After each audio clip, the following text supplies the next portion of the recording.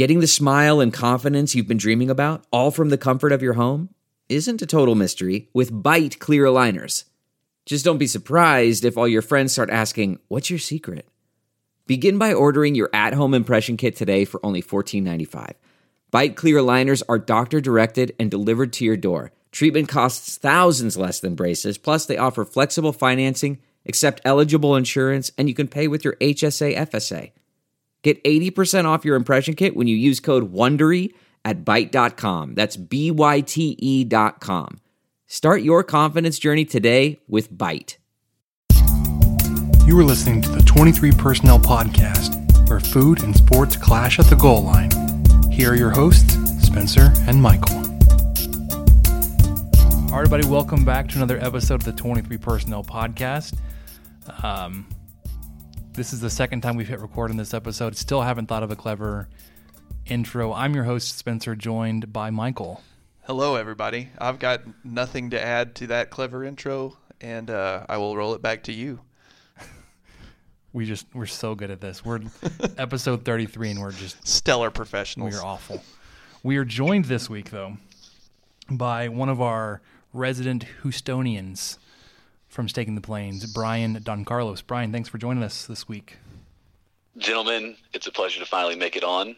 I know we've had a couple of the other writers on, and you've gotten some viewership spikes, or listenership spikes. I know they're not viewers. So you've got the LeBar bump, the Swanee swale. You've had the Youngman yump, and I'm happy to give you this week the Don Carlos dip. Oh, man. So apologies ahead of time. But hold on, though. We're talking about dips this week. Oh. Ooh. Segue. We're just rolling right into this, guys. So I teased this out yesterday on Twitter. We're going to be talking about one of the hottest topics from this past weekend's U.S. Open. Of course, we're talking about... No, not that hot topic. The other. The other hot topic. The other one. Of course, we're talking about appropriate dips for chicken strips. Right. Ooh, that's a good rhyme, too. Yeah, chicken dip. Mm-hmm. Chicken dip strips. Is that good? Or did Yeah, I get that naturals. backwards? I think we're good. So if you haven't seen it, there is this abhorrent video of a woman dipping a chicken strip into her Coke. And the guy that captured the video was like, "What am I witnessing?" But I told the guys before we started recording, I couldn't even bring myself to watch it. I just thought it would either ruin chicken strips or sodas for me forever. That interaction is such a one-way street because, all right, so you dip your chicken strip in the Coke and then you eat it. So that's great, but who in the world is going to take a drink of a Coke with just fried batter just sitting in it and slowly disintegrating? I couldn't agree more. That's all I was thinking of the whole time. It's backwash. Yeah. Well, it's chicken skin. There's just chicken skin. No, it's not even chicken skin. It's just batter. Bits. It's just chunks of batter. Floating, it's going to get soggy. Like, it's like one thing to put like peanuts in your Coke or something like that. Yeah. Like, which is I actually think pretty you eat good. the peanuts afterwards. Oh yeah, and those maintain their integrity throughout the process. Oh, yeah. Whereas you don't know what a chunk of, I don't know, Raisin Cane's batter is going to look like in 20 minutes when you're to the bottom of that Diet Coke. Maybe that's like some sort of like homeopathic like East Coast remedy we've never heard of. Like, you could take some Alka-Seltzer and put it in some water, or you could just put dissolve some fried chicken in there, and that'll take care of your migraine just like that. Yeah, it's just it's one of the major essential oils. It's just chicken oil. Chicken oil is what it is. So this came about when I was looking for the video. I was going to show Samantha. I don't know how it came up. It came up today at lunch. I found the video, but it was attached to an article that was ranking chicken dips or dips for chicken strips. And first, it was just a complete garbage list of dips. Did you look at the list, Brian, by chance? Yeah, I've got it up now, but I did look at it and spent a long time thinking about that. Too long because way too long. So he's got 10 dips listed. So the name of the article is "Dipping Sauces for Chicken Fingers Ranked," and of course it leads off with the video of the woman dipping her chicken into a giant vat of Coke, it looks like. Oh. Because it's light enough in color that it's definitely not Dr. Pepper. There's no way. There was no way I was going to watch that. Okay, so his list, in order: 1 honey mustard, 2 buffalo, 3 honey hot sauce, never even heard of that one, 4 barbecue, 5 sweet and sour, 6 ranch. Here's where it goes off the deep end, and it just 7 mayonnaise, 8 That's so weird. regular soda, 9 diet soda, 10 ketchup. So obviously the 2 sodas that were on there did knock ketchup down the list. Yeah, the sodas were there clearly for a joke, but mayonnaise at 7 seems just kind of snuck that in there like that's a legit thing that people do. They reach for the mayo. The mayonnaise even being on the list makes me think that he had some sort of interaction with mayonnaise and the chicken strip at some point in his life. Like he's got some sort of skeleton in the closet. Or maybe and he's kind of mayonnaise. telling on himself. Yeah. Oh gosh, I don't want to go there. I was going to say that maybe mayonnaise is just another thing to knock ketchup further down the list. Oh, maybe too. so. Maybe he's just tried too hard to get ketchup to 10. Yeah, because Yeah, 6. he's already got the article. You already clicked on the article. He doesn't need to fluff out that list anymore. I've clicked on this article like 3 or 4 times today, Oh, man. I have to. and I've watched that video 2 or 3 times. It's like Oh, God. 6 seconds. It's not even that long. I can't do The it. worst part is that's also like not just like that's not like a Coke out of like a bottle or a can. That came out of like a soda fountain. Yeah, so And you know it's like not there's mixed no telling properly. what that ratio of like carbonated water Yeah. to syrup is. It's probably like really high water. Well, and then there's the ice. I feel like the ice could knock could knock more batter off and just Hold on. make things worse. I just thought about it. Why would you like a cold Coke sounds even worse to dip a chicken finger in. Yeah, it's not a very good mix of hot and cold. There are some things where that works. Michael's got an autoplay video going on his laptop right now. Because I just clicked the link. Because he just clicked. I was like, I know exactly what website you're on because it happened to me. Oh my gosh, it just keeps rolling. It's like no matter what you do, you can't escape it. So the one thing that I want to point out about this video, the young man, this boy that's with her, watches her dip her chicken strip into her Coke, does not seem phased at all. Like this is a normal thing for her. Okay, I'm watching it. I'm watching it live if my mobile hotspot cooperates. Oh, gosh. Good luck. I'm watching They're it going to live. make me watch this thing. There's going to be a gag here in a second.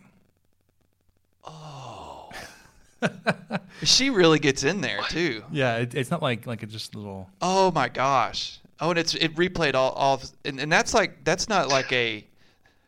Oh my gosh. It's a very sizable chicken finger. Yeah, that's what I was trying to figure out how to say. It's not like a chicken tender or a nugget per se. That is. It's like a complete chicken breast. Oh my gosh. Cold-blooded, completely focused, like intent. Like there was no doubt in her mind. She was picking up that chicken finger. It was going in that Coke. Yeah, Like so immediately. There's two young men sitting at the table with her, and by young men I mean they're like 8-year-old kids, Yeah, and sure. neither of them, both of them are just completely unfazed by this. yes, and there's no hesitation, so she's not trying it. This is baffling. Yeah, I don't get it. So She's already taken a bite too, so she's double dipping into her own Coke, which we hadn't even thrown that into yet. I don't care for that. I'm not a double dip guy. This video is breaking the podcast, Oh, sorry. Yes. the internet. But we are gonna go through an appropriate list of chicken finger dipping sauces. Are we ranking them, or are we just throwing some out there? Well, let's rank them, man. Let's rank them. Okay. Here's what I'm gonna do. I've got a list. I'm just gonna say them all at once. So like, From 1 to 6. oh, No, I've got 7 with an honorable mention question mark. of course you have an honorable mention. That's Yeah. such a Michael thing. Like, Yeah, I've got a list. I don't want to leave it Yeah. out. All And right, this is all you need. Okay, here's my list. I will read them, and then you guys can skewer me as needed. All right. Number 1, Chick-fil-A sauce. Number 2, that stuff at Raising Cane's. Number 3, So cane sauce. yeah, sure, Cane sauce. that sounds right. Number 3, gravy. Number Well, hold on. What kind of gravy? Cream gravy. So white gravy. Yeah, Okay. yeah. Just want to make that point clear. Oh my gosh, I'm not a crazy person. Okay. 4, honey mustard. 5, ranch. 6 barbecue sauce, 7 ketchup, and then the honorable mention, queso? Question mark? Huh. Huh? How about queso for a dipping sauce? I wouldn't turn that down. On a chicken strip? Sure. I'd do it. Yeah. Yeah, I'd do it. Maybe That'll not queso with maybe not queso with chili con carne in it or something. Maybe just straight up cheese and rotel, but still, I'd go for it. All right, let me see your list. Okay, yeah. So I wrote that list right after Spencer sent it to me. I love your reactions to the list too. So honey mustard, he says, okay, buffalo too high. Honey hot sauce, what? Barbecue, okay. Sweet and sour, okay. Ranch, too low. Mayonnaise, no. Soda, joke, obviously. Soda, joke, obviously. Ketchup, too low. I love the reactions. Ketchup's pretty good. I had to write I wrote a really quick reaction to each of those. This was like Sports Illustrated ones. Copied and pasted this into a Word document, printed it out, and then took his notes. Yeah, I used my purple pencil that I use at work to mark up drawings. Yeah. It was a very productive lunch break yesterday. Okay, so Sounds like it. Brian, I'm gonna let you go ahead and give your list or just your collection of dipping sauces that you've assembled. All right. So after I got this article last night or yesterday, I just couldn't stop really thinking about it, and so I ended up having Cane's for dinner because Cane sauce is number one with a bullet for me. Solid research. Yeah. And so, I just had to make sure. I had to double check. I was about to say you had to confirm. You had to confirm the ranking. Exactly. Yeah. I take this seriously. This is my first time on the podcast. I'd like to come back. I can't just, You can't mail it in. I've got to do my due diligence. So well, Cane we sauce and the number one for listeners me. appreciate it. Yeah, we noticed. Number 2, honey mustard. Yep, solid. Number 3, I like a white gravy with. There's an asterisk on this. Across the street from my place is a fried chicken and donut place, and they do this jalapeno cream gravy. Okay, so first you should have seen the look that Michael and I just gave each other when you said, "How far is Houston from here?" What is that? It's never too far away. I could be there before breakfast, is what you're saying. Probably. If we leave now. Okay. All right. For sure. Let's wrap this up, guys. guys. And donuts. The apple fritters are great. Oh, I love apple fritters. I think that's my favorite breakfast pastry. So our next episode will be an instant reaction from the donut shop in Houston tomorrow morning. I'm gonna send in my per diem to management. There you go. Okay. It's networking. You guys do construction related adjacent stuff, don't you? Yeah, we do. That's true. There you go. I may need to get there and talk to somebody. I have connections. I know people. So you said that was a jalapeno cream gravy? There's a jalapeno cream gravy that they serve on their mashed potatoes that's fantastic. And so that actually might beat out honey mustard for me because whenever you order the chicken tenders there, the Tendys, they give you a sauce and then you get a side. And usually I get the mashed potatoes on the side and I dip it in the gravy. That's just more sometimes nice. with mashed potato on your tender. Just go for it. Does that complete your list? The last is sweet sour / Polynesian. Solid. Because I think those are more or less the same. I don't really eat Chick-fil-A too much, so I'd agree with off that. memory. I think the Polynesian might be slightly a thicker sauce or something, but I don't even know. I think they are very close to the same. It's got like a teriyaki base to it. Does Yeah. it? I'd say whenever you. I asked And about this goes back to the Coke thing. Whenever you dip your chicken tender, you don't want like the viscosity is important. Like you don't want something that's like super thin. It is. I'm going to get to this because I was waiting to make sure one of you had brought this up because there are 2 dips on my list that have to have a very specific viscosity. Yeah. But go ahead. I'm laughing too hard. I had to take the mic away. Viscosity is very yeah, important. That's why dipping it in like a Valentino's or like a Cholula, as much as I love that, that's just It's weird. too thin. Like it's way too thin. Yeah, you might toss it in there if you want like the sticky wings, or you could do something. All right. Or not wings, but if you Yeah. tossed it in there, then I could live with it. But no, All right. no, it's I'm with you. You need like some 10W30 on that. You need a little little bit heavier All right, weight to it. Here's my hot take. Oh. Or unless Hot Spencer, take. do you want to go first before I do this? Before I drop this on you? Yeah. Spencer, go first. Yeah, let me go ahead and disappoint everybody with my list. First is going to be a white cream gravy. Easy. 2 is going to be, shoot. I'm like reconsidering it like as I'm going through my list. Because we make some really good points. 2 is going to be cane sauce. Yeah. Cane sauce is so good. It's too good. Every It's one of the us best. put it in the top 2. 3 would be honey mustard. 4, barbecue. And I would Barbecue's cut good. it there.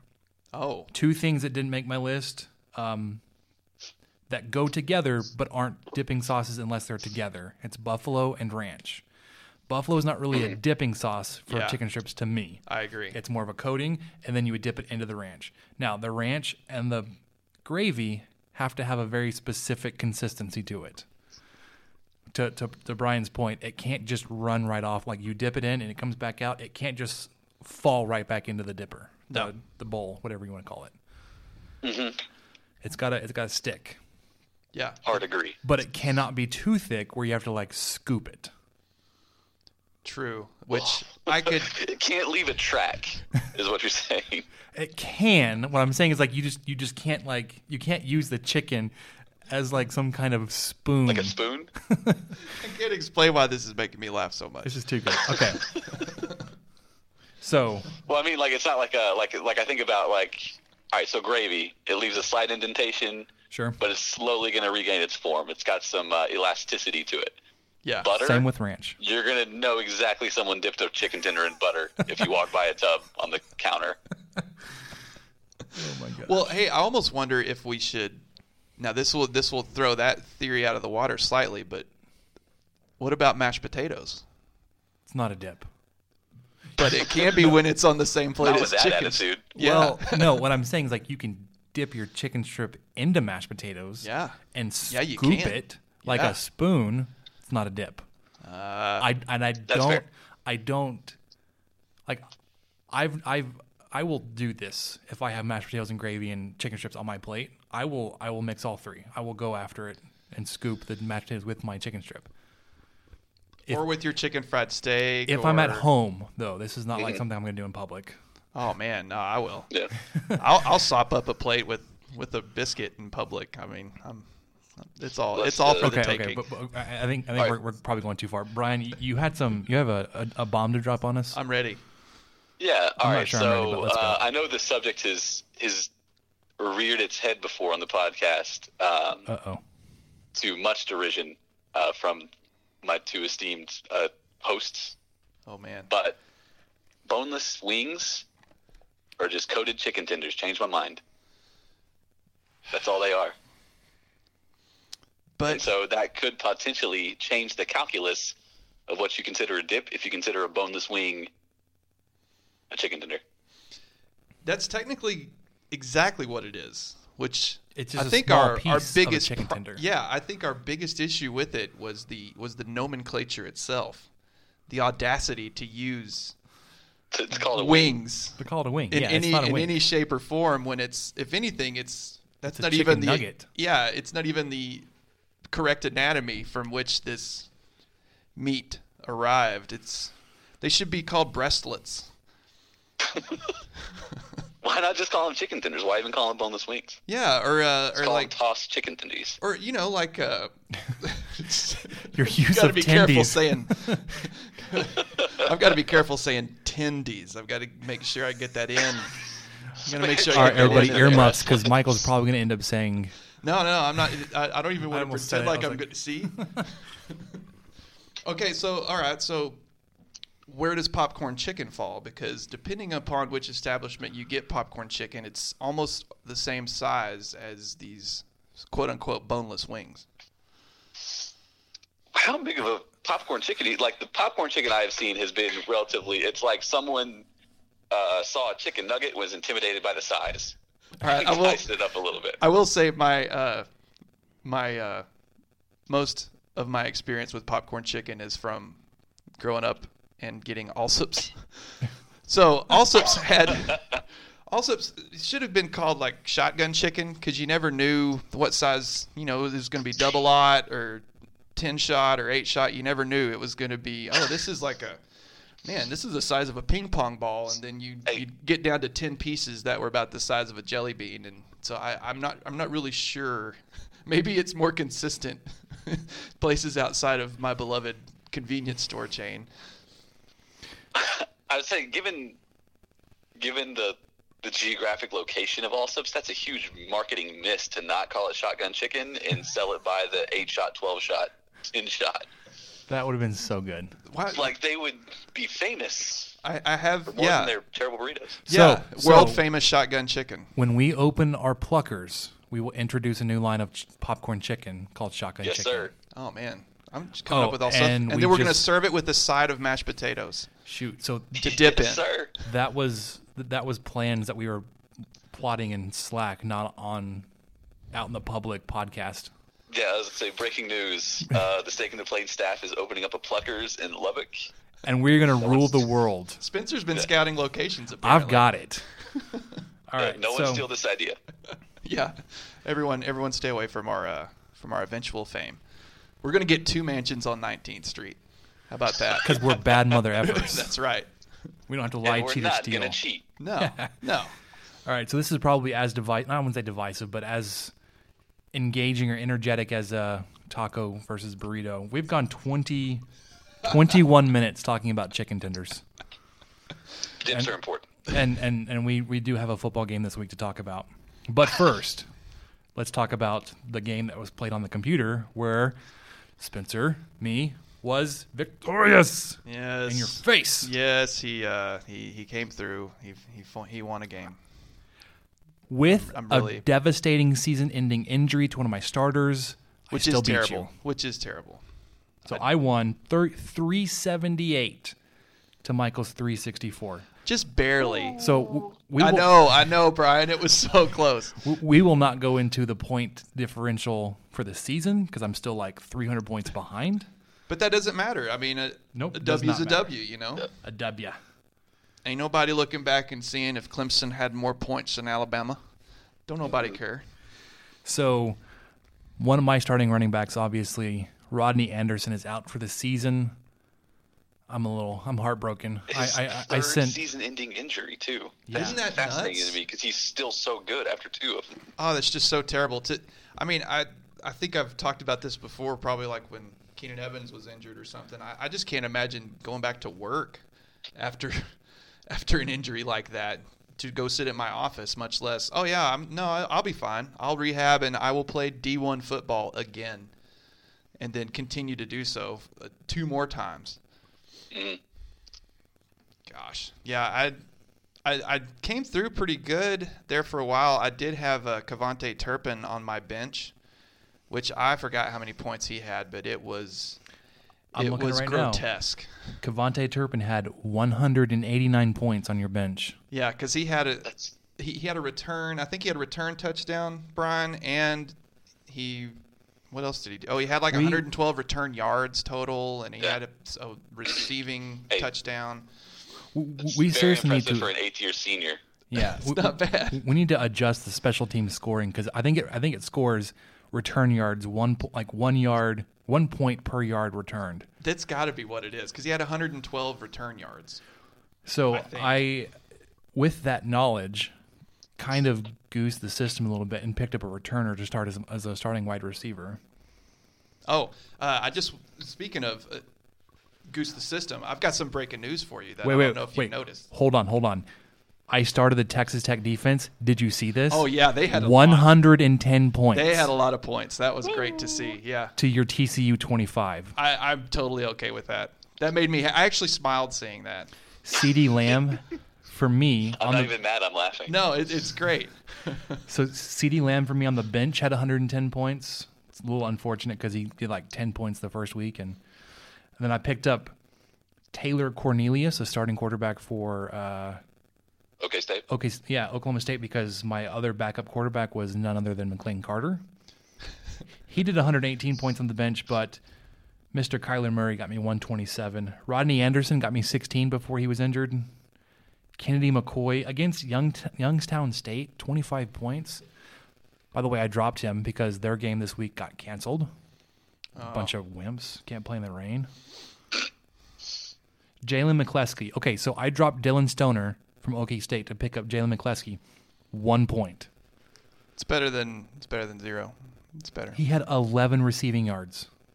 He caught one the pass. F? Your kicker scored more points than any of my offensive players except for my quarterback. I told you that kicking the is points way are screwed. overdone in this league. I think I've picked a kicker like third or fourth pick because I knew it was going to come in handy. 7 extra points, 2 field goals, 1 from 40 to 49 yards, 76 points. Yeah. It's ridiculous.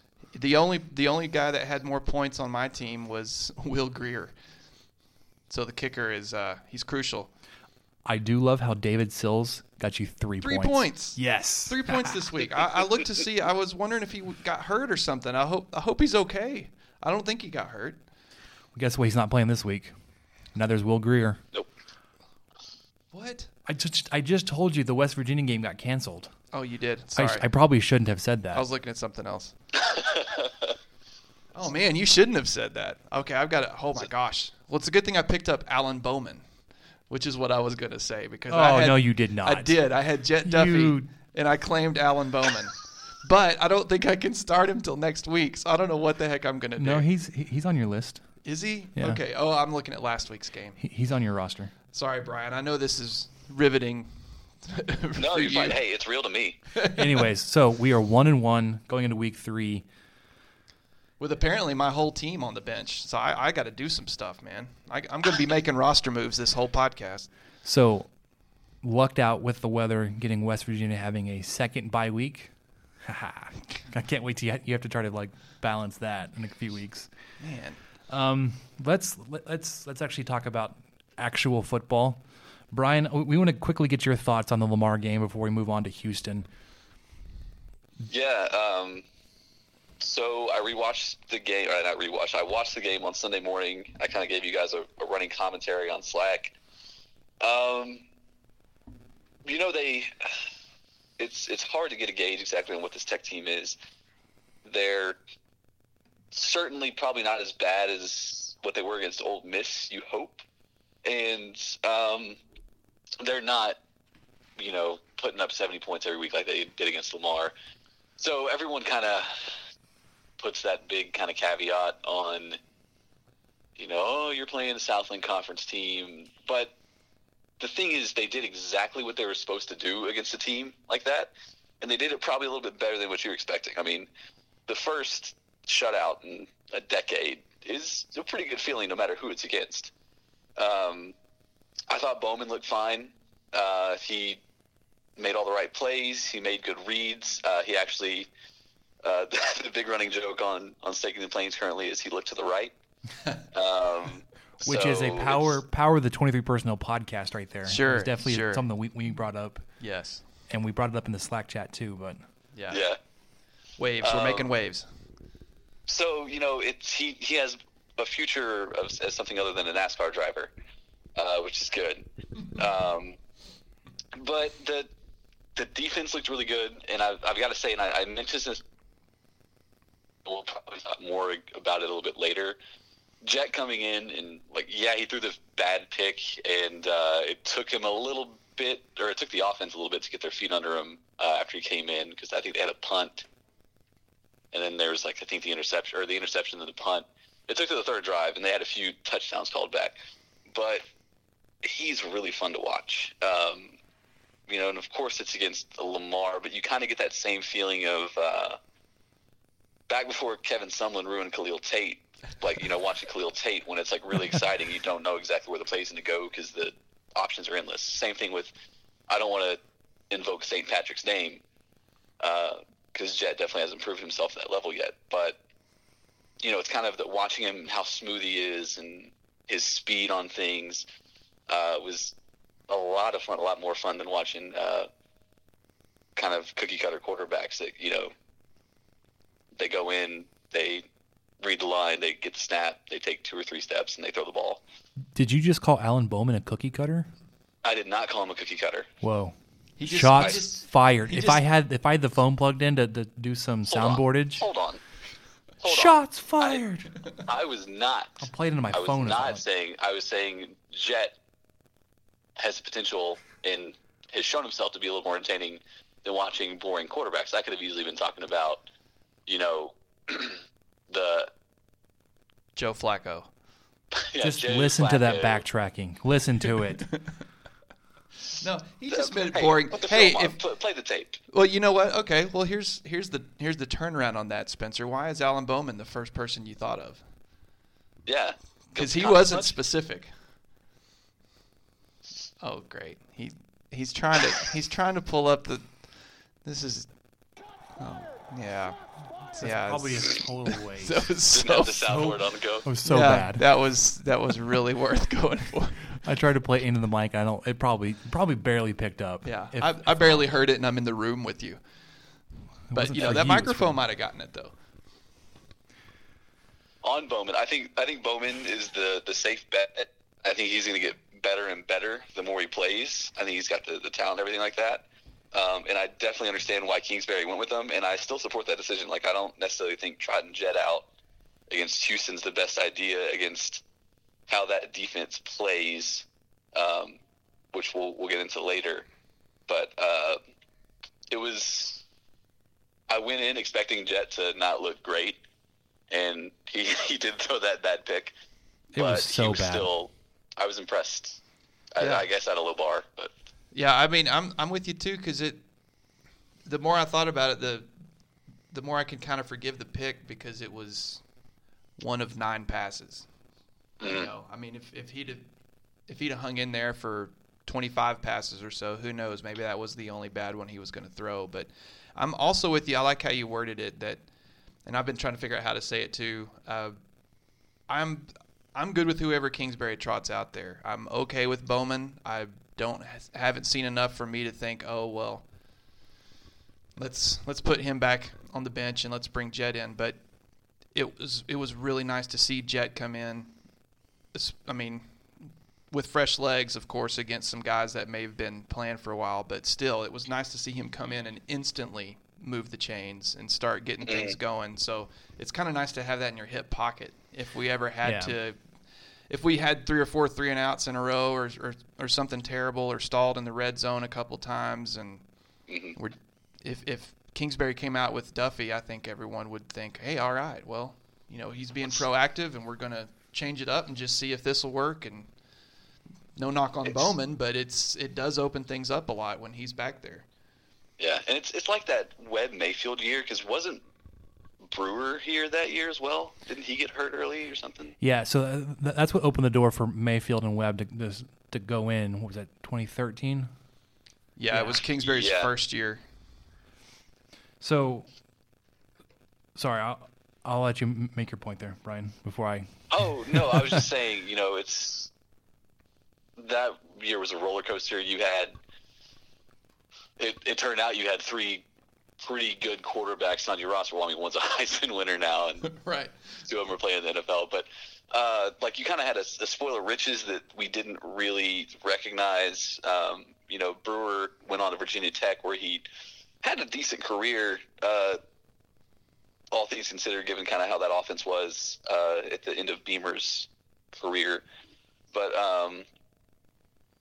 you know, I feel like pretty comfortable if something were to happen to Bowman where he goes down as well, Jet could come in and the play calling probably changes up a little bit. The offense, you know, adapts to it, but it's not going to be a massive dip.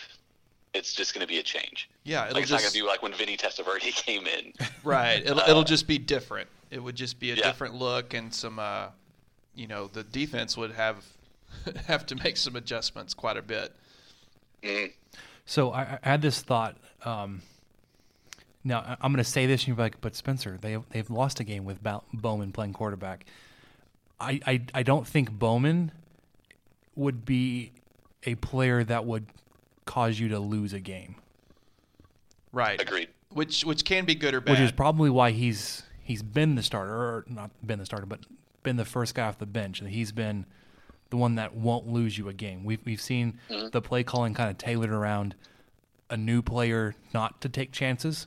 We've been really short timing route type throws where it's very little reading. And when he does, it's just I'm going to throw it to Vasher and hope he catches it, which has been a really high percentage throw because he's throwing to Vasher.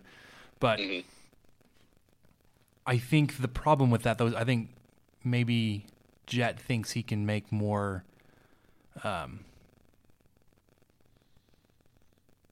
he can take more risks, and he can trust his arm over his understanding of the offense, which I think is what we saw when he threw the interception.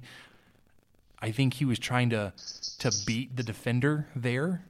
That he was just going to try to rifle it into the receiver before the defender could get there. At least that's the benefit of the doubt I'm going to give him until told otherwise. That he just has an over-reliance or over-confidence in his arm strength to take. You were making some awful faces over there. What did you just find? Oh, well, I pulled. No, sorry, this is totally. Okay. I'm on. Is it related? Are you looking at? No, it's not related at all. I pulled Of up course. the Houston, Arizona box score, and this is the laptop that my wife and I use. And there's an ad for Soma Intimates, so much more than lingerie. So that just kind of threw me off. No, I don't want to go there. So the quarterback controversy, I think that the further we get away from the Lamar game, I think people will be starting to romanticize what they remember seeing Duffy do. Yeah. I think it's happening already. I think it's happening right here in this room as we speak. No, I think people will begin to discount that throw more and more and say, well, look, he came in, he ran for 37 yards on his first play.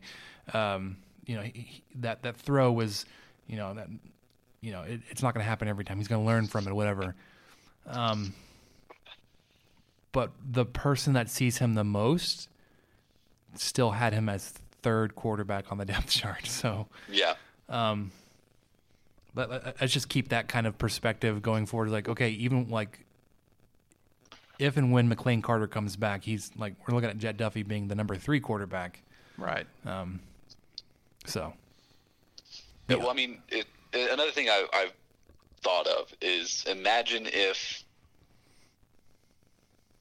Cliff did trot Jet out there against Ole Miss with the game kind of going how it was, and say, he did that knowing Jet's turnover liability, which he came out and said, hey, Jet doesn't have the best ball security as of right now. And if Jet throws, say, like 2 picks against Ole Miss with that game kind of with the trajectory of it, like it would be Chernobyl on the comment boards. Oh, man. It would roast the Kingsbury's like, oh, yeah. You're supposed to be the That's quarterback why I whisperer. put Bowman in. Yeah. And so the backup quarterback's always everyone's favorite quarterback. Always. Even when we're down to 3 and 4. Still. Yeah. I mean, did you see that throw from Colt Garrett? Come on now. It was beautiful. 44 yards. I think he has a 1,300 passer rating. I don't know. Anyways, so injury report update. Didn't see much from an update from McLean Carter. Is there somebody at the door? Are they looking at us? Are they leaving? They left. Okay. We're gonna get kicked out here in a minute, probably. He was on the sideline wearing we probably mentioned this, wearing jersey top and shorts. He's throwing around. He looked like he could walk just fine, but when he would start to move quickly to go to the up the tunnel, it was a very labored lumber. This is rough. Which is I guess in line with what we've heard. Saying that a high ankle sprain is as bad as a break, could be 4 to 8 weeks. Other injuries, Davion Ward, we heard he could have been available if need be against Lamar. He was dressed out, he was ready to go. He didn't have his helmet, which means he would have needed to have been cleared. Wow, talk about subjunctive case. some grammar on you. Whoa, subjunctive. Trey King, however, was in the same situation as McLean Carter, jersey and shorts.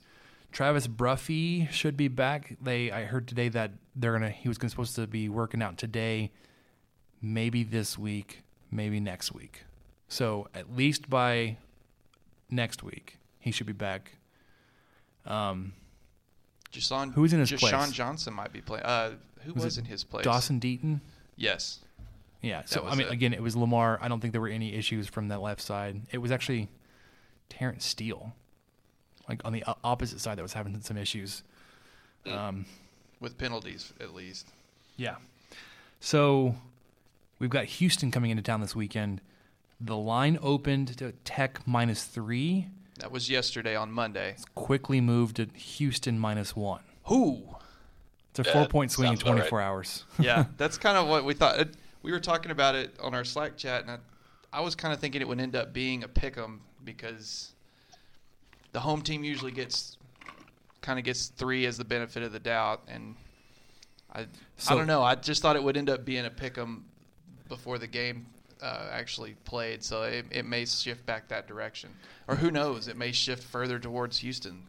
Yeah. So at Houston -1, I think they're saying on a neutral field that's Houston -4. Yeah. Mm-hmm. So it's going to be an interesting game, and I want to go ahead and start our preview of the Houston Cougars 40 minutes into the podcast. Yeah. Here we go. Thanks for sticking around. Yeah, definitely. I mean, if you made it this far, why not go ahead and listen to the preview for this week? Sure. They came for the food. They're staying for the game. Obviously. So they last week dismantled a Kevin Sumlin and Khalil Tate kind of led Arizona Wildcat team. Brian was in attendance for about the first half. They were up, 31 at half, 38 into the third quarter before before Arizona scored. Oh, I didn't know that. I quit. I was kind of like you, Brian. When it was 31-0 at half, I thought, okay, I think I've seen enough. Yeah, they scored one more time before Arizona got on the board. Ooh, I believe. So to Deadville's advocate this, let me just say that they were down 10 points to Rice 8 minutes into the third quarter. So Houston was down to Rice well into the third quarter. They took the lead either right at the very end of the third quarter, beginning of the fourth quarter, and then so I don't think Rice scored in the second half. I want to say they were down to Rice even more than just by 10 at one point in the game. Well, sure. When I was looking back at the highlights, I noticed it was 10 points at least halfway through the third quarter. It may have been 13 at one point. Yeah, I think so. I'm trying to confirm. So that was game one, and then of course you had game two versus a really bad Arizona team. So you get kind of the same kind of trajectory that you've got with Texas Tech. You play a first game where maybe first game jitters gets you early before you get rolling. Not that Texas Tech rolled in that game. And then you get a week two opponent which you completely overwhelm. So do we know anything about Houston? I think Houston is pretty much in the same boat as Tech in terms of probably maybe a little bit better shape because they won that game against Rice. And as a Houstonian, I can tell you, Rice is probably usually more motivated in that game just because they're never expected to win against U of H. But it's one of those things where I cannot express how terrible Arizona looked. And this is not a knock against Houston at all because I think Houston probably has a better than, average, not average, but over 50% chance that Houston might win this game on Saturday. But Arizona was just atrocious. It was terrible to watch. The worst Power 5 team I think I've ever seen in person. Really? And it was just one of those things where it was just the speed of the game on Arizona's side seemed just like half to a full step slower than what U of H was doing. Maybe it was the humidity that played a part. It was miserable Saturday morning. But the other thing about Arizona is they completely have no idea how to use Khalil Tate, which is absolutely shocking because I thought that Sumlin hire was perfect. I did too. I remember Khalil talking about some of the candidates that they had thought of last year, and I forgot what he said, but didn't he tweet something out like, I didn't come to Arizona to run the triple option?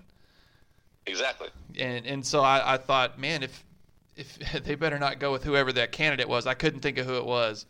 And when they went with Sumlin, I felt the same way. I thought, oh, well, this is, man, the guy that helped coach Johnny Manziel and stuff. I think he's got a good shot under Sumlin, but it's not going well yet. Maybe it'll pay off, but man, I don't know. So, yeah, I mean, not to take away from Houston's accomplishments, because they're a very good team. They'll probably, I wouldn't be surprised if they came out on top of the American. But, it's just, I think the jury's still out. I think they're much better than what they did against Rice. In the second half of Rice, they turned on the afterburners and kind of locked everything down and scored pretty consistently. And against Arizona, they were in complete and total control from the first whistle. So, we'll I think a good barometer for both teams is going to be Saturday, and I think you'll have a good handle on both of what Tech and U of H are come about 7 o'clock. I think that's Saturday fair. night. Yeah, and I wanted to go back, and you guys were both right that Houston was down in the third quarter to Rice 17-27. They were down 17-24, I believe, at half. And then Rice kicked a field goal, and so they were down by 10. And then, of course, Houston went on to shut Rice out from there on, winning 45-27. So, yeah, they were down by 10 in the third quarter. Some other bit of note that's going to be a good barometer for both teams is Ed Oliver's production in that game was insane, which is not something – gosh, it's something I hope we don't see this week.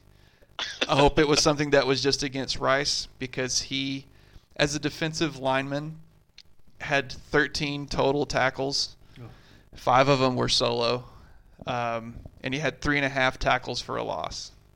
So that's a pretty monstrous performance. And I heard the Double T guys mention it this morning. I think 13 is I think that ties his personal best. So he hammered into that Rice offensive line pretty relentlessly. So I know that the athletes at Tech are probably a little bit higher caliber than those at Rice. No offense. Maybe. And I'm hoping that type of output doesn't rear its head this Saturday, but it has a chance to just be a really good football game. I'm hoping it is. I think that both teams kind of have weaknesses in the same spots, and then some strengths in the same spots. I feel like we both have really good receivers, and I feel like we have some good guys up front. I'm not so sure about Houston's defensive backs. I know our guys they've had their troubles so far on covering receivers, so I think we mirror each other in some ways, but then again, Ed Oliver's just such a force that he can make very good linemen look not very good. He makes fast people look not fast. Yes, it's a skill. It's a very wealth encouraging skill. So obviously, when you talk about people to watch on the Houston Cougar team, where everybody points to Ed Oliver, on the offensive side, obviously you've got to recognize that Kendall Briles is gonna find his production from everywhere, basically. I guess the main guys you need to be aware of would be the quarterback Derek King, who was a former receiver turned quarterback. Both was his name Postma? Oh, I don't and know. Kyle Allen. So the quarterbacks that played last year for Houston are both gone.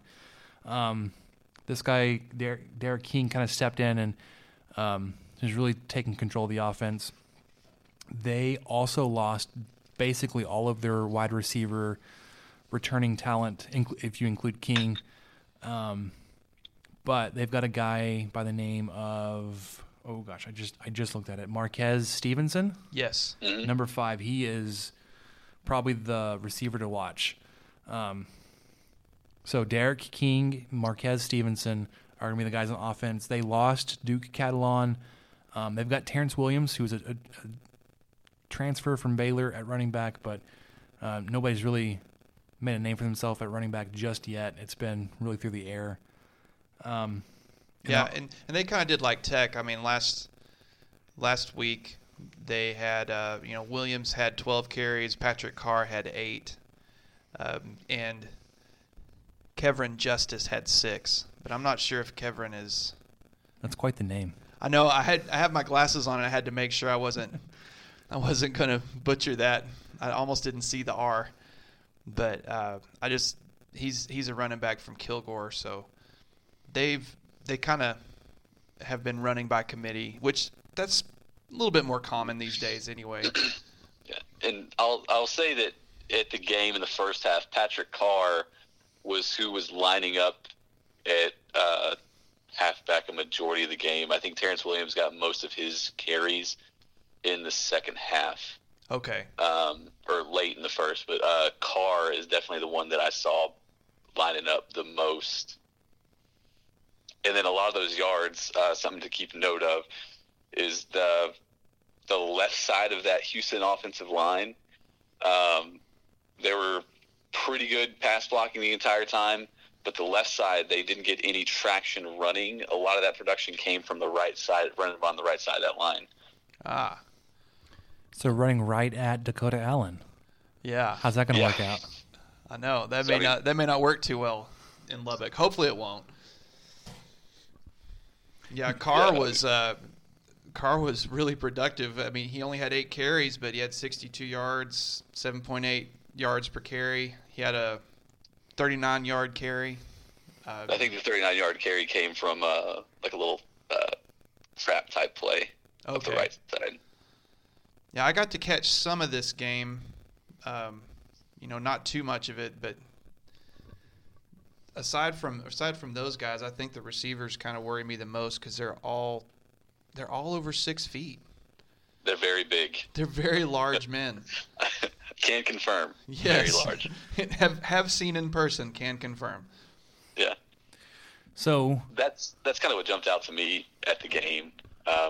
Is the size of those receivers. But go ahead, Spencer. No, I was going to ask if you had any insider knowledge or firsthand eyewitness accounts to either ready the Red Raiders for defeat or to tell us where everybody is wrong on their previews and say everybody's talking about Ed Oliver, but it's the linebacker and I'm blanking on his name. It's several syllables. And like Deontay Anderson, the transfer from Ole Miss, is he eligible? Did he play? This is bad. I do not remember. Deontay, yeah, he did. Okay. He played. He had 5 tackles. So are there anybody else that we need to be aware of going into the game besides Derek King, Marquez Stevenson, Ed Oliver? Yeah, I took some notes while I was there. I tried to do my best Seth impression. You're so good.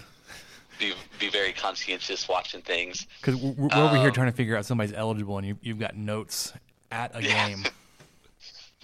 Listen, I'm not that good. I say all of the following statements and all the preceding are definitely with the large caveat that I am a moron. So, doubt it. I doubt it. Everyone should take everything I say with a grain of salt. This is just kind of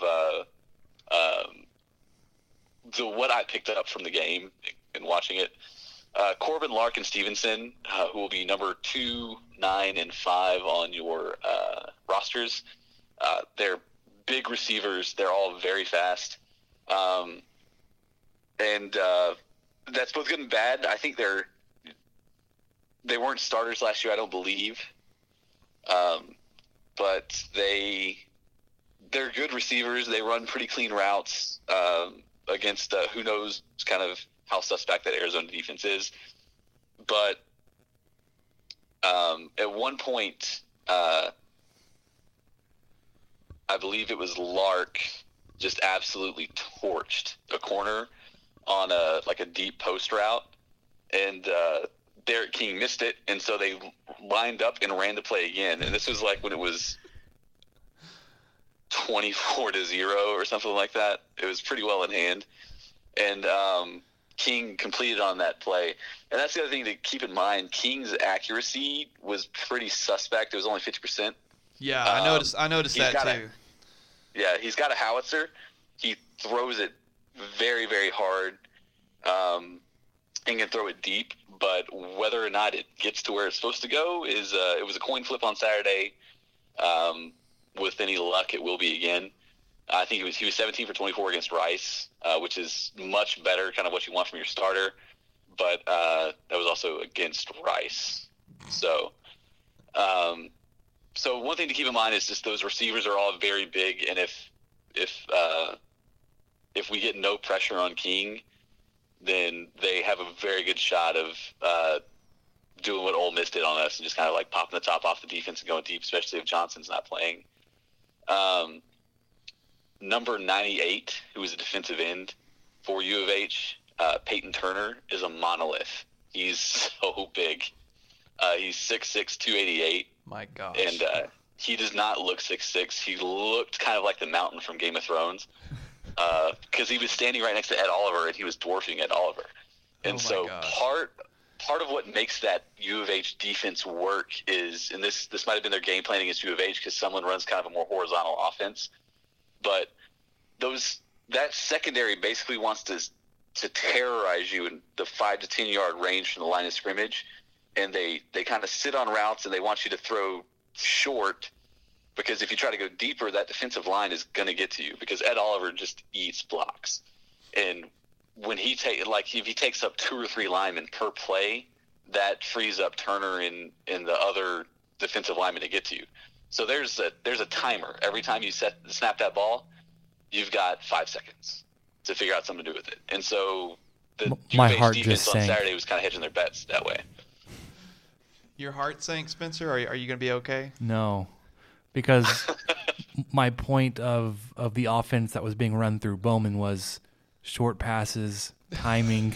Yeah. And that's going to play into the apparently the Houston defense strength. This is what they want you to do, because if you try to throw it deeper, you're playing the game of averages or whatever of Ed Oliver being able to break through the 2 or 3 man blocks to get to your quarterback.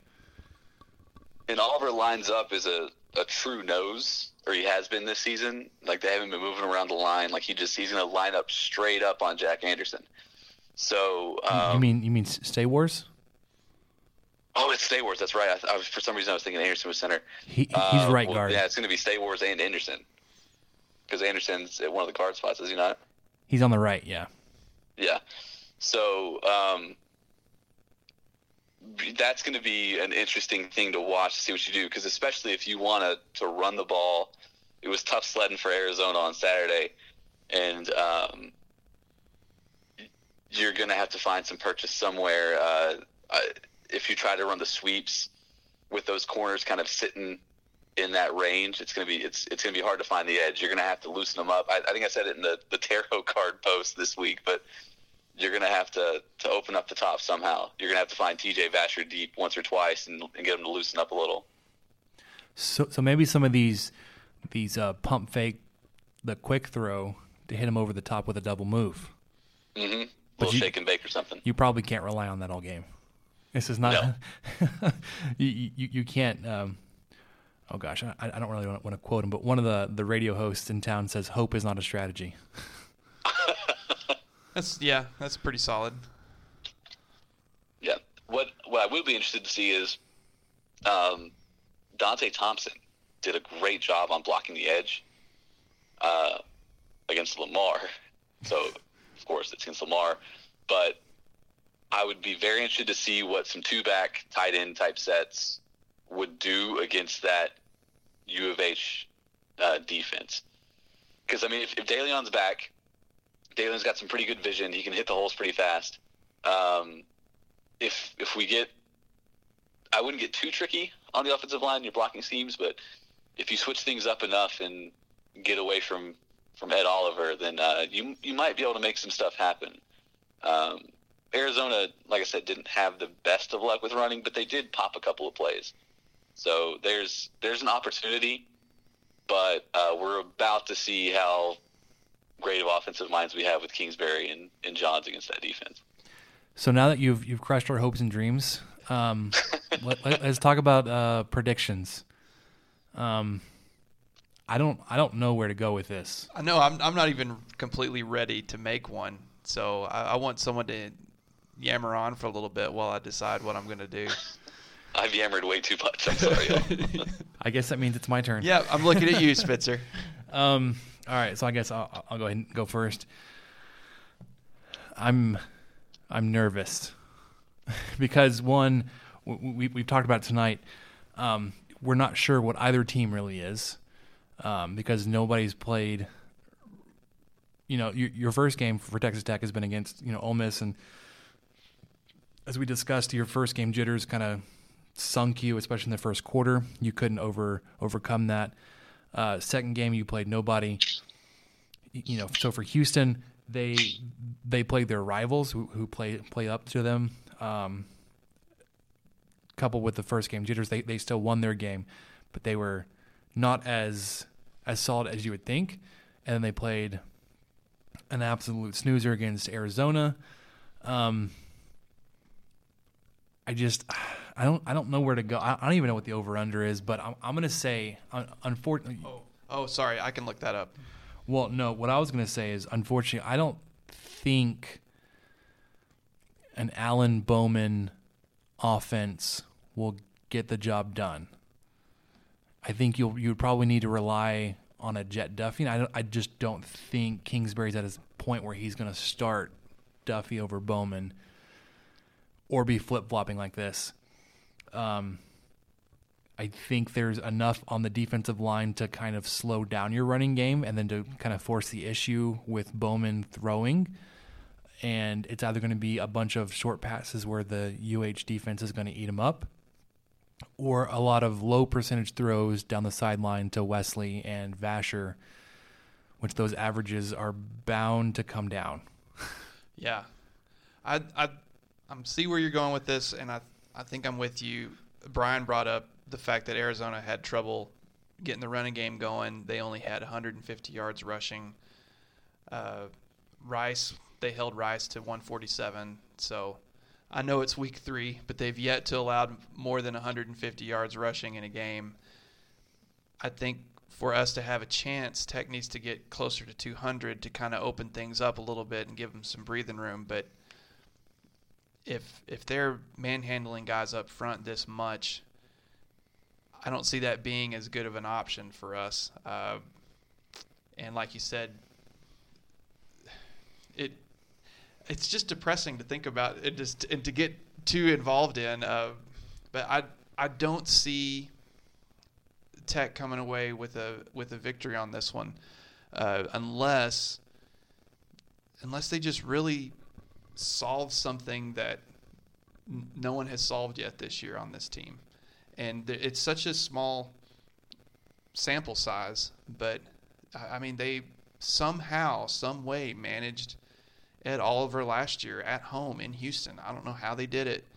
Maybe they've cracked something and they can go back to that well and try to figure it out. But, getting Dante Thompson involved, I'm going to be paying more attention to that this week too, because that kind of slipped by me. I'm not the biggest football IQ guy, as y'all can tell by the last 30 seconds I've spoken. But seeing him get into the blocking scheme, I'd love to see him catch more passes. I don't know. There's something about seeing a very large man catch a football. It's inspiring. So that could help if they're able to do some blocking there. But I have to say, I'm going to I would pick Houston to win this game at this point. Brian, do you have anything to change our minds? Yeah, I'll actually, for as much as a downer as I sounded, just because this is I was reading off of kind of like notes that I took during the game. Houston definitely has liabilities.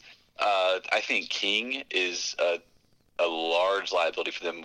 Tech has not had the best luck with mobile quarterbacks in the past, but this is kind of a new look Tech defense, and you kind of have to. It was really easy to throw your hands up in frustration against Ole Miss, but I think that there's a very good chance that the Tech D-line and linebackers can fluster King enough to get him to make some mistakes, and his accuracy suspect as is. So I think you're definitely getting a few turnovers.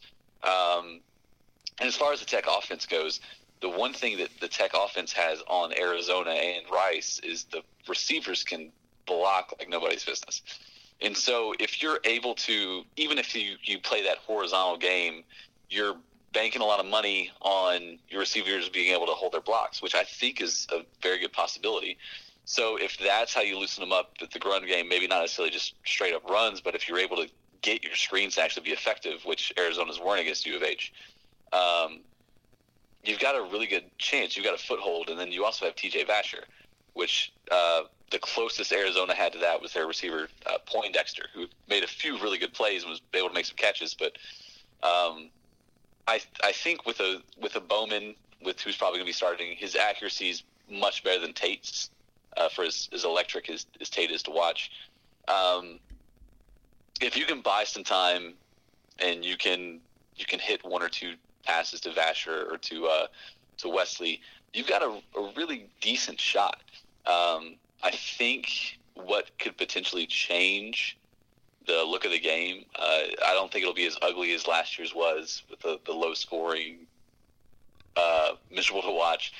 I think it'll still be more or less a defensive struggle, but Kendall Briles is still vile and terrible, and Kendall Briles, his offenses still get cute. They ran more than a few reverses against Arizona. They ran a tight end wheel route, if I remember correctly. But he scored on that untouched. Yeah, which was gorgeous. And also, as soon as I watched it, I was like, there is a 0% chance we are not going to see a tight end run a wheel against Tech. So, it's as dire as I made it sound.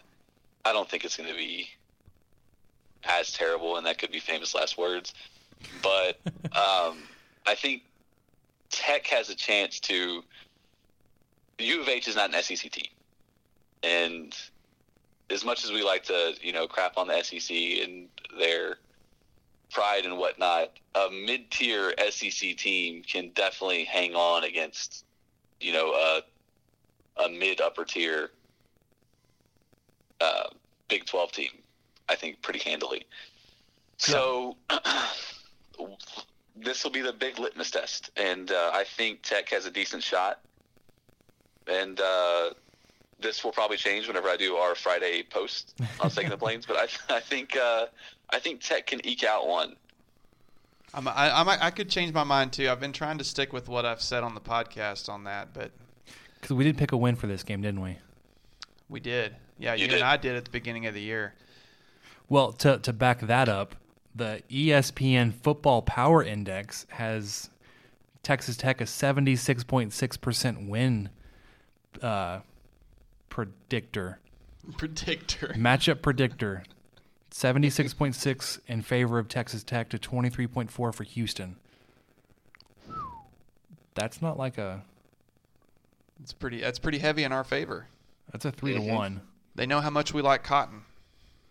It is the Celebrate Cotton game, and apparently Houston was not on board with wearing their home jersey, so Texas Tech will not be wearing white, right? As the fans will be, which is just kind of odd. Douchebags. It's nothing but douchebaggery. All right, so that H-Time does its own thing. We'll just say that Kendall Briles made that decision solely on his own. So yeah, that it's probably all about him, and we'll land it all squarely on him. So, Kendall, my friend Kendall. Okay, so I think Michael and I are pretty nervous about this game. We picked wins before the season started. One thing that has me concerned too is Houston has, I mean, they rushed for almost 300 yards last week. Well, if you remember the Bryles offenses, they ran a ton. Right, and I mean, I know our defense has improved, but that can just wear you down, if anything. And I heard on Double T that they were getting plays off every 12 seconds. Yeah. On offense, so they're firing them down the field. Kendall's got them moving. And key to Ole Miss's running success against us in the Tech defense last year also is people just threw over the top, and our run defense is actually pretty good through most games until teams can figure out, you can just throw it on them and loosen them up, and then once you do that, you just pop one right through the middle, and that's exactly what Ole Miss did. That's how they got. That's how Scotty for Ole Miss got most of his yards. It was most way through the second quarter into the third quarter when they had started to throw over the top of it. So we had to kind of dilute the box. Right. And that's where they started to find purchase in there. So I'm excited about the game still. The Ole Miss game was just such a kind of a soul crush, and then the Lamar game was one of those that was entertaining for what it was. But and we all talked about like you wouldn't be able to learn anything, you try not to drink the Kool-Aid, but when you beat somebody 77-0. Yeah, it makes you rethink things a little bit, especially the shutout stat. I mean, that's huge. That shouldn't be discarded. But this is just kind of exciting because these teams they seem pretty evenly matched, and I really think it's going to be a good football game. I'm looking forward to a non-blowout football game. That we win. I would love it to be a win, but just a 3 to 7 point victory or margin of victory, that's going to be much better than 20 or 77. It was 3 points last year after you gave up 14 in the fourth. Right. Yeah, I believe King was the quarterback that came in and scored on us. You're exactly right. Yeah, I think it was Potsma. Was it? I thought it was King. Was it? It was. It could be Cosma. Yeah. Cosma. I forget. I was having a heat stroke while I was in the stands at that game, so I don't remember. Did you cramp up, Brian? I did not have near enough pickle juice. I had way too much vodka sparkling water. Oh, okay. That's what you use to make pickles, I think. Oh, yeah, sure, exactly. Sure. Yeah, that's pre-pickle juice. Order. I jumped the gun. Yeah, I skipped a few steps. Some people like their cucumbers better pickled. You just got to get the cucumbers in there earlier next. So I wanted to kind of move on to our listener questions. Unfortunately, with our main listener question submitter on the podcast, we only have one this week. However, it's a point I wanted to bring up as we were talking about the Houston game. We have a second one, by the way, too, because Sean Dillon replied to Brian with his own questions. So that's right. And I've got that pulled up. And I love how we have like local radio hosts submitting questions to some Joe Blow podcast. Yeah, I will take it. Baby. Worldwide. Here we go. It's great. So Adam asks, if you had to bet your life, is Tech over under 5.5 wins this year? Betting my life, I'm going under. I am too. What Brian? about you, Brian? Here's the thing. The line is 5.5. We talked about this earlier. I've already asked to be launched to the sun. We'll live a little. Yeah, I'll say 6 wins. There you are. 7 is a little extreme, but I mean 6 is. This is the week. This is the kind of the put up, shut up week. If we don't win against U of H, it's not good. But Kansas State is for sure exposed. Oh, they're awful. Yeah, no kidding. I'm shocked that Iowa State lost to Iowa. I thought that was going to be a lock to have Iowa State win. And granted, that was their first game of the season because their first got canceled. Well, and they only had a field goal. That was it. Yeah. And if you listen to the Solid Verbal podcast, that game was the epitome of the crock pot. You put it on low, and it just simmers. I don't even know if it was on low. I think it was on warm. No. Yeah, it was on warm. Like there was nothing happening. I kept watching that, waiting for something exciting to happen, and it finally did at the very end when Iowa finally they got into the end zone. the state of Iowa finally got into the end zone. So Dan does like dramatic readings of like the drive charts, whatever. Oh, and solid verbal. Yeah. So like this game, it was like punt, punt, punt, turnover, punt, punt, touchdown, end of half. I'm just fellow Oregon Duck Dan Rubenstein. Yeah, I'm just still ready for the calls for Tech to hire Matt Campbell to it's dip already into started. the STP comments because I'm just ready. This is going to be some good ammo for me on that. And give the guys he's been there 2 years. Come on. Yeah.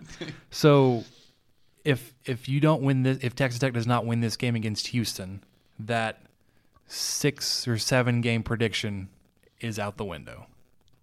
Yeah, you might be able to pull 6 if you just do some ridiculous Yano Estacado voodoo. Yeah, well, Tech would have to get their best conference record in I don't know how many years for that to happen. You'd have to pull a win from somewhere that you have not just had a win under the Kingsbury era, really. Yeah. Which would be Oklahoma State, Iowa State. You have to finally put the dagger in Oklahoma. I think we've gotten close a few times, just haven't done it. It's nice to beat UT consistently. Yeah. Which, how bad they're looking, you may be on the plus side on that one, especially having them at home this year. Yeah. And so Tulsa missed 3 field goals and still still beat Texas. Yeah, by 7. So. Texas is back, folks. Back to sucking. Tell you what, I'm whiffing on that prediction too because I think Herman's a great coach, and maybe it's just don't leave U of H. Like if you're a good coach at U of H, just stay at U of H because Sumlin backfired. My beloved Cliff, things haven't gone the best, and Herman is just he's just there aren't enough P charts in the world to to buff the scuffs on that truck. So. I wonder if he has an IBU chart next to the P chart, just for guys who want some more hops. Yeah, more hops in the beer. Okay. The defense said they need to be more bitter. Yeah, Brian, you got 2 questions from Sean Dillon. He replied to your tweet this afternoon or this evening. First question is, what surprises you the most about this Cougar team? I'd say number 1 that surprised me is the size of the defensive line around Ed Oliver. I was fully expecting Ed to be one of the bigger guys, and he was definitely a presence. But like I said, whenever 98 Peyton Turner walked on the field, I was just kind of my jaw kind of dropped as to how much bigger he was. Do not make eye contact. Do not make eye contact. Yeah, the second was I wasn't expecting the speed from that U of H wide receiver corps. I figured they'd be fine, but I mean they when they want to hit the afterburners, they definitely were beating those Arizona corners, and so that's we'll see kind of how they compare against the Tech defense, but against that Arizona defense, I mean they were big and they were fast. So his second question kind of leans into some of the stuff you may have already mentioned just then, which is what's the biggest worry for you for Saturday's game? I think it's Deshaun Johnson's status. That's I fair. feel much better with him playing center field. If Kendall's going to try to go deep on you, but if Deshaun's not back there, it's going to be a huge test for those corners because Octavius Morgan's out for the year, so that's one of your starters. So that secondary is what worries me, but I'm heartened by the fact that I think that if we dial up some blitzes and Gibbs gets a little wicked with that defensive line, we should be fine because if Dakota Allen's proven really good at containing mobile quarterbacks. The year that he's been back. And I think our defensive line can get some pressure and flush King out. And with that accuracy, this is all kind of a repeat of what I've said before, just kind of distilling it down. But if you can get King out of the pocket, you have a good chance of him making a mistake. And I think that will be the difference on Saturday. That's Can't disagree. no, because he had 50% completion rating in a blowout game. There's a lot of points that could have still been carved up, or a lot of guys getting some stats. So I think you bring up a great point with his accuracy issues and possibly getting hurried and maybe making some, maybe not bad decisions as in turnovers, but maybe throwing it away when he might have had a guy open somewhere that he didn't see. Yeah. When he missed. Yeah, so. it was a big whiff. So maybe if we can get some pressure on him, and we were able to. I think Tech got a little bit of pressure on Ole Miss. I don't know how much, but they definitely did against Lamar. So how about that, y'all? Yeah. And if I remember correctly, young Kendall has only had one season against a Gibbs defense. That's true. I believe he was or did he stick with Baylor for that 2016 season? I don't remember. You know what? I think you did. I thought He was at FAU 2016. Was it? Okay. So he was with Lane the Train? Wait, he was with Lane. No, but that was just last year. That was last year. That's 2017. Yeah, I think he yes, stayed. He was there 2016. Because that was. So he's only had one season. I think that was a point of contention, was that Briles got fired, but Kendall was still there. The rest of the staff was still there. And his defensive coordinator was still there. The rest of the staff was still there that season. Yeah. So we'll see. It's kind of like Briles has seen the Tech offense plenty. The Tech defense still relatively new look possibly to him. There's plenty of film out there, but it's you feel a little more uncomfortable whenever it's someone that you've played for 6 or 7 years and knows all the ins and outs, goes to a new place and is able to, even if they're with a new team, the book's written on you from their Baker Mayfield giving his new team the hand signals. Yeah, exactly. To the defensive staff. Who's that? That was a little off sides. Sorry. All right, so I guess we're all kind of looking forward anxiously to this game. It's going to tell us a lot, good or bad. Sounds like we'll actually have some STP staff at the game. I think Michael's trying to locate some tickets. Keith is trying to locate a babysitter. I will be there for a work capacity for all of 5 minutes, and then I will seek out the McDonald's and the Patrick's. Yeah. We should hang out. I'm probably going to try to sneak into the post-game press conference, too. I'm not sneak in. I have a media pass. I'm going to walk in. Man. I'm going to walk in. I'm going to hold my head up high with my camera, act like I'm there to do a job, and just listen. And just raise your hand here and there. Do the people know about that? They do now. All right. Let's move on to cord cutting corner. Michael's got some updates there. Unfortunately, some blips in service, it looks like. A little bit. I always say it's going to be quick, so I'm not even going to pretend this time. Over-the-air channels at the house will sometimes come and go when a car drives by. I've learned that. That hasn't been too big of an issue, but it does happen. That's so strange. It is strange. Is that through Hulu? No. This is just I've got a digital antenna. Yeah, just a HD antenna hooked up to watch NBC or Fox or ABC or something. So, real quick, sorry, I don't want to interrupt it. No, go ahead. The Hulu Live, for me, we get the local channels through Hulu Live, so we don't have to use a digital antenna. Is not the same in Lubbock? I don't get all of them. I think I only get NBC through Hulu Live here. Huh. I could go back and check and make sure, but I think it's only NBC. I know it's not CBS. I get CBS Sports, which is what I was going to get to as well.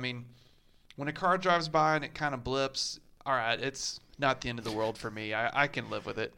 But I can just imagine you watching a game, a very tense moment. It's coming up. You hear a car coming on the street. You start screaming, "No! Stop the car!" And, of course, it's going to drive by right as, the quarterback releases the ball. It's in midair, yeah. You're like, I have no idea what just happened. The answer to this is sit next to an open window with a paintball gun. And if something good's about to happen, you just let loose on the street. Then they just they crash into the mailbox. I don't care. I got to see the play. Yeah, exactly. It'll probably be the odds that it's actually your mailbox that gets hit, relatively low. He does have a lot of people that park on the street. So someone hit the door on my mailbox, and I have one of those mailboxes that's in it's in the brick thing, and so I don't know how to. I had to bend it to get the door to shut. I don't know. Whoever did this really jacked up their car. I don't know how they did it, and they just snagged the door, and I just can imagine how bad their car looks whenever I get mad about my door being messed up, and I'm like, okay, I think the universe is going to even us out here.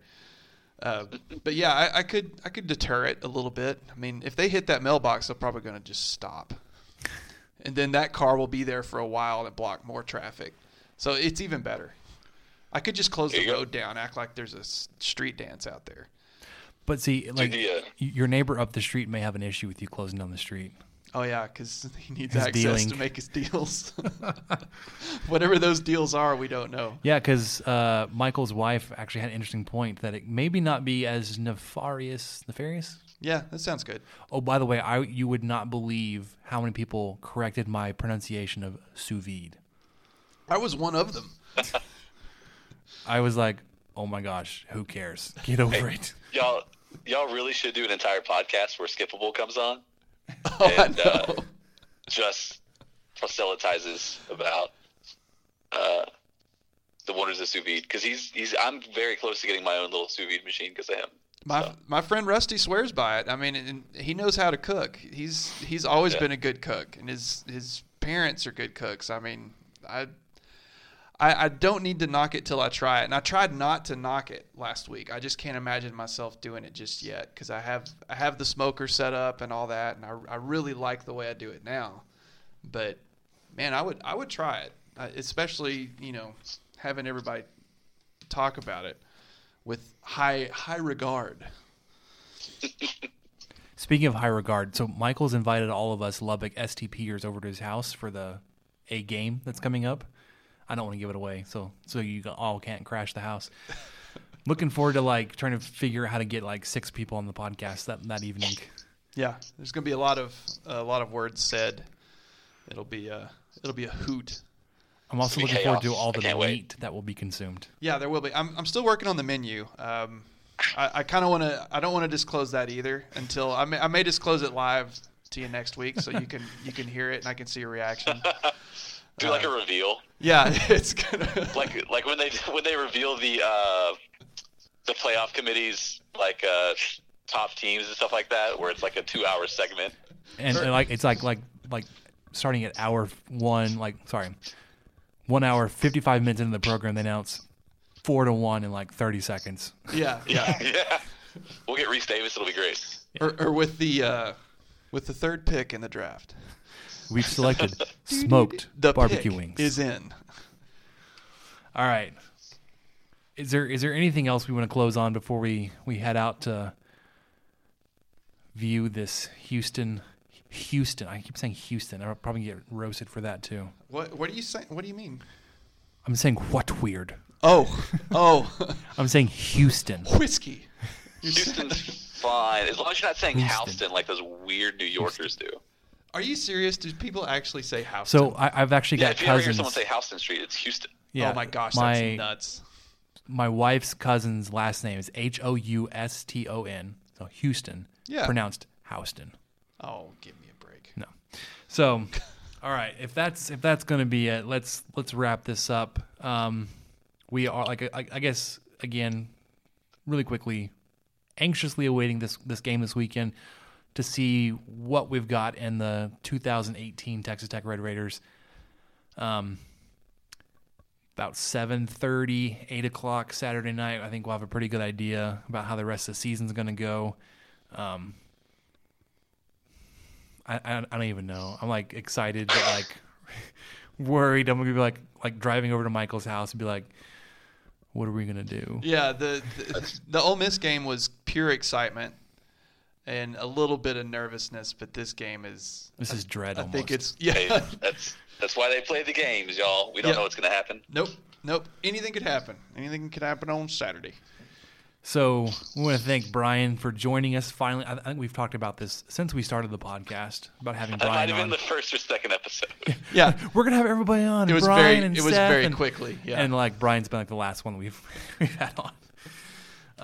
Thank you, Brian, for making time for us tonight on our a little bit longer than usual episode, especially when we went 21 minutes talking about chicken tenders and appropriate dips.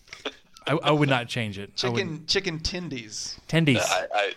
I regret nothing. Thank you guys for having me. I apologize to you and to all the listeners for being myself.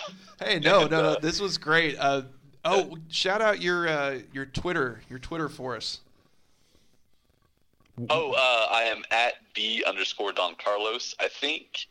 So if you want to just really trash up your timeline, it's like the Pacific plastic floating trash island. That's my Twitter feed. So He's a great follow, y'all. Don't Okay. let him scare you away. You need to tell everybody what your name on Twitter is. So not your handle, but like what the account name says currently. We actually need your last three names. Yeah. So 2 names ago, I was Launch Me Into the Sun, still applicable. Then I became the Khalil Tate fan account very late on the first weekend of College Football Saturday, and then or the first College Football Saturday. Then probably about the end of the first quarter of the U of H Arizona game, I quickly switched to Khalil Tate Mourner account. The writing was on the wall that early. Yeah. Yeah, I am currently wearing all black. My sweet son Khalil has left this mortal plane. He'll be great at selling insurance one day because Kevin Sumlin forced him into that profession. Oh man! But all the best to him. Love you, Khalil. See you on the other side. See, this is what you'll get. This is what you'll get if you follow at B_Don Carlos. And of course, Michael, you were at LSRR07. I should probably change that someday because it is such an old reference to an old website I'm no longer on. But that's where I am, where it's a lot of takes on chicken tendies and so forth. Chicken tendies. I'm so glad that Tendy's has found a foothold because that's It's the growing. correct thing to call chicken tenders. It's growing. Yeah, we're getting there. I'm getting on board completely. Of course, I'm at Punt Suck, which they still do, even if Dominic Panizzolo averages 46 yards a punt. Although I Should have been 47. I did hear a lot of people call him Dominique. I was like, whoa, let's cool it on that. Hey. Real quick aside, I know we're wrapping up, but U of H has an Australian punter who's insanely charming, off the charts charming. Oh. Like they put him on multiple commercial break videos in the stadium. Yes, the punter doing the promos. Yeah, no, That's the and he best. has like a super Australian name. I forget what it is. With any luck, you'll hear it multiple times on Saturday. But yeah, he's man. He could have taught me into a date. He was funny. He was charming. He had all the right moves. He did, and he was a pretty decent punter. Well, that's what I look for in a date. That's what I look for in an Australian. Oh, yeah, knife size, 2. Can you punt? 1. Wait. So Yeah. it's Dane Roy. Dane Roy. I'm pretty sure he was an extra in one of the Crocodile Dundee movies. So first off, he's 6'7", 240 pounds, and he's 28 years old. That is some interesting facts. Factoids for you. He's almost bigger than that defensive He end is. that I was talking about. He's taller. And the only reason I'm probably not talking about Dane more is because he was barely on the field on Saturday. Yeah, if you saw Dane wallow out there on the field, all 6'7" of him, my gosh. Yeah. Okay. Well, when you have size like that, you have to keep them separate from the emu farms. The punter farms and the emu farms have to kind of be far apart on the farm down in Australia because they get into it. So I've just Lots of decided if Texas Tech wins on Saturday, my account name will be the Dane Roy fan account. Pretty good. There we go. Because that means that we would probably have seen him a fair amount. Yes. And we might be impressed with his skills. Super original, I know. Yeah. Never venerate your enemies unless they're Ed Oliver or Australian punters. Dane Roy. Wow. What a way to what a parting shot there, Brian. All right, so I want to thank everybody for sticking with us on the 23 Personnel Podcast. Thanks again to Brian for joining us. Michael, as always, holding down the co-host spot. Check back again with us Saturday evening after the game for our Instant Reaction Podcast. For Michael, I'm Spencer. Thanks for joining us.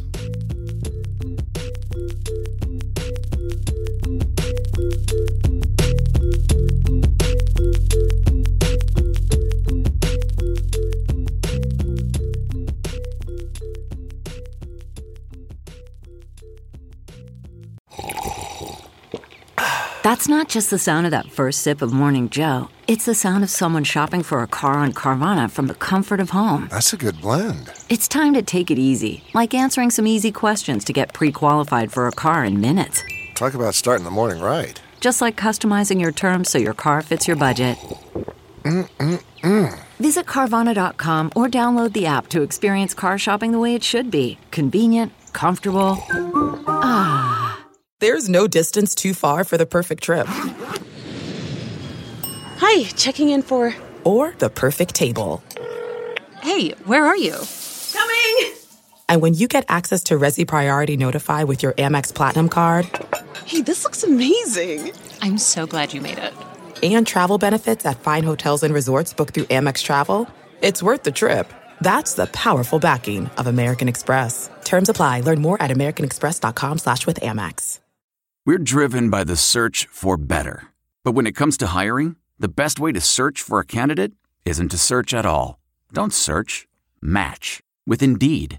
Leveraging over 140 million qualifications and preferences every day, Indeed's matching engine is constantly learning from your preferences. So the more you use Indeed, the better it gets.